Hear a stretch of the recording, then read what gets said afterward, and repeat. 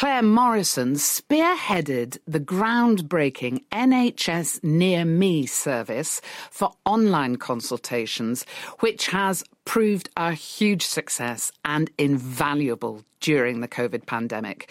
She's Scottish Director of the Royal College of Pharmacists now, but I started by asking her how many people NHS Near Me has helped. Astonishingly, since March this year, when it really scaled up in response to the COVID pandemic, there have been 500,000 consultations by Near Me across Scotland. That's extraordinary. So 500,000 meetings between people, patients, and their health professionals, yeah? That's absolutely right, yes. How many of those have involved mental health issues? So about 35% of those have been in mental health services, and that's a whole spectrum of mental health services, so including child and adolescent services, psychology, psychiatry, and community mental health teams. So right across the board, people using it.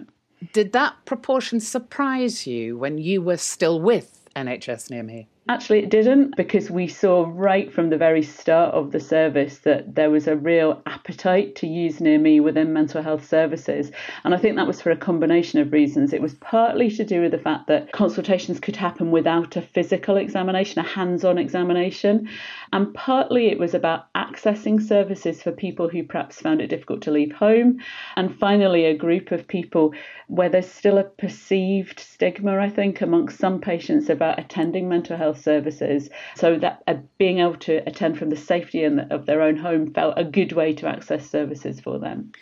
Now, in the summer, you switched role and moved to be Scottish Director, I think, for the Royal Pharmaceutical Society.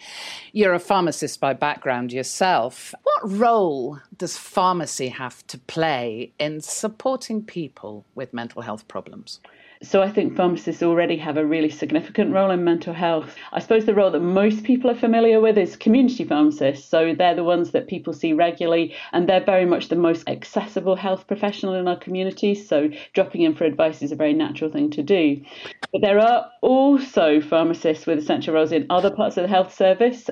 So in GP practices, for example, we have pharmacists who provide medication reviews for people, help people stopping and starting medicines, which is really important in mental health, where often medicines need to be introduced slowly and then tapered down. And then, of course, there are pharmacists working in more specialist roles, so in hospitals and specialist mental health services, and they have real expertise in mental health, pharmacy and medicines. And of course, I suppose underpinning all of that, there's pharmacists working in research and development of medicines as well. Now, we know that there's a huge bottleneck in the system in terms of people's access to mental health services. If pharmacists were to work in the way you describe, do you think it would mean that people in distress could get help more quickly? So we believe pharmacists can do more. They do a lot already, but we think they could do more. And we've just very recently launched a policy trying to describe that. So trying to describe the role that pharmacists can play in improving care for people with mental health conditions. And that policy was developed as a response to the Scottish Government's mental health strategy, with lots of people involved, including the Scottish Specialist Mental Health Pharmacists Group. And we were going to launch it at the start of this year, but then it got postponed because of COVID. But actually, given the impact of the pandemic on mental health, I think it's even more timely now. So it makes 6 recommendations. I won't go into all of them in the interest of time, but just to highlight a few, I've mentioned already that people need support when they're first prescribed medicines, and that's really important. Medicines for mental health often take a little time to get to work. There might be side effects. And so we would really like to see everyone who starts a new medicine being offered specific support from community pharmacists. The second area it would be good to highlight is around mental health first aid. So I worked as a community pharmacist for years, and I still can remember really distinctly a particular phone call I had from a suicidal patient who was about to take an overdose, and his very last call was to his pharmacy.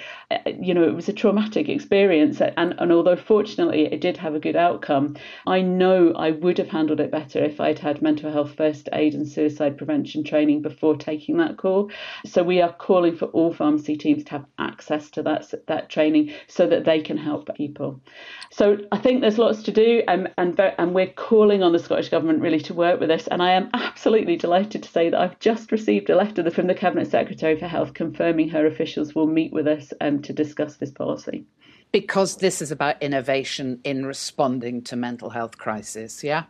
Absolutely. It's about saying we know pharmacists do things already and there's some really good pockets of practice out there, but actually we could do much more. I have to stress that that's going to take some resource for pharmacists to deliver it. And so please let's work together and work out what it is that we can do to provide that much better service for patients going forward. Anecdotally, as a result of the pandemic, are you hearing from pharmacists who want to be able to help in this way, who are taking the kinds of calls that you took? Absolutely. We know that people are coming into pharmacy more and more. Pharmacists have kept their doors open throughout the pandemic, and people are coming in and asking for advice and about what else is out there. So that ability for pharmacists to signpost them to other services too is an important role. So yeah, very much pharmacists are seeing more and more people asking for help. Would you expect the new role that you've just described to be welcomed by other health professionals? I would hope so. I think that all together, if we work collectively as a team, understanding each other's roles and supporting each other, then all of us together can do a much better job for patients. That was Clare Morrison of the Royal Pharmaceutical Society in Scotland. So there are serious efforts underway to cope with the surging cases brought about by the pandemic. But if the mental health system in Scotland is going to cope, then we have to understand as much as possible about where we really are.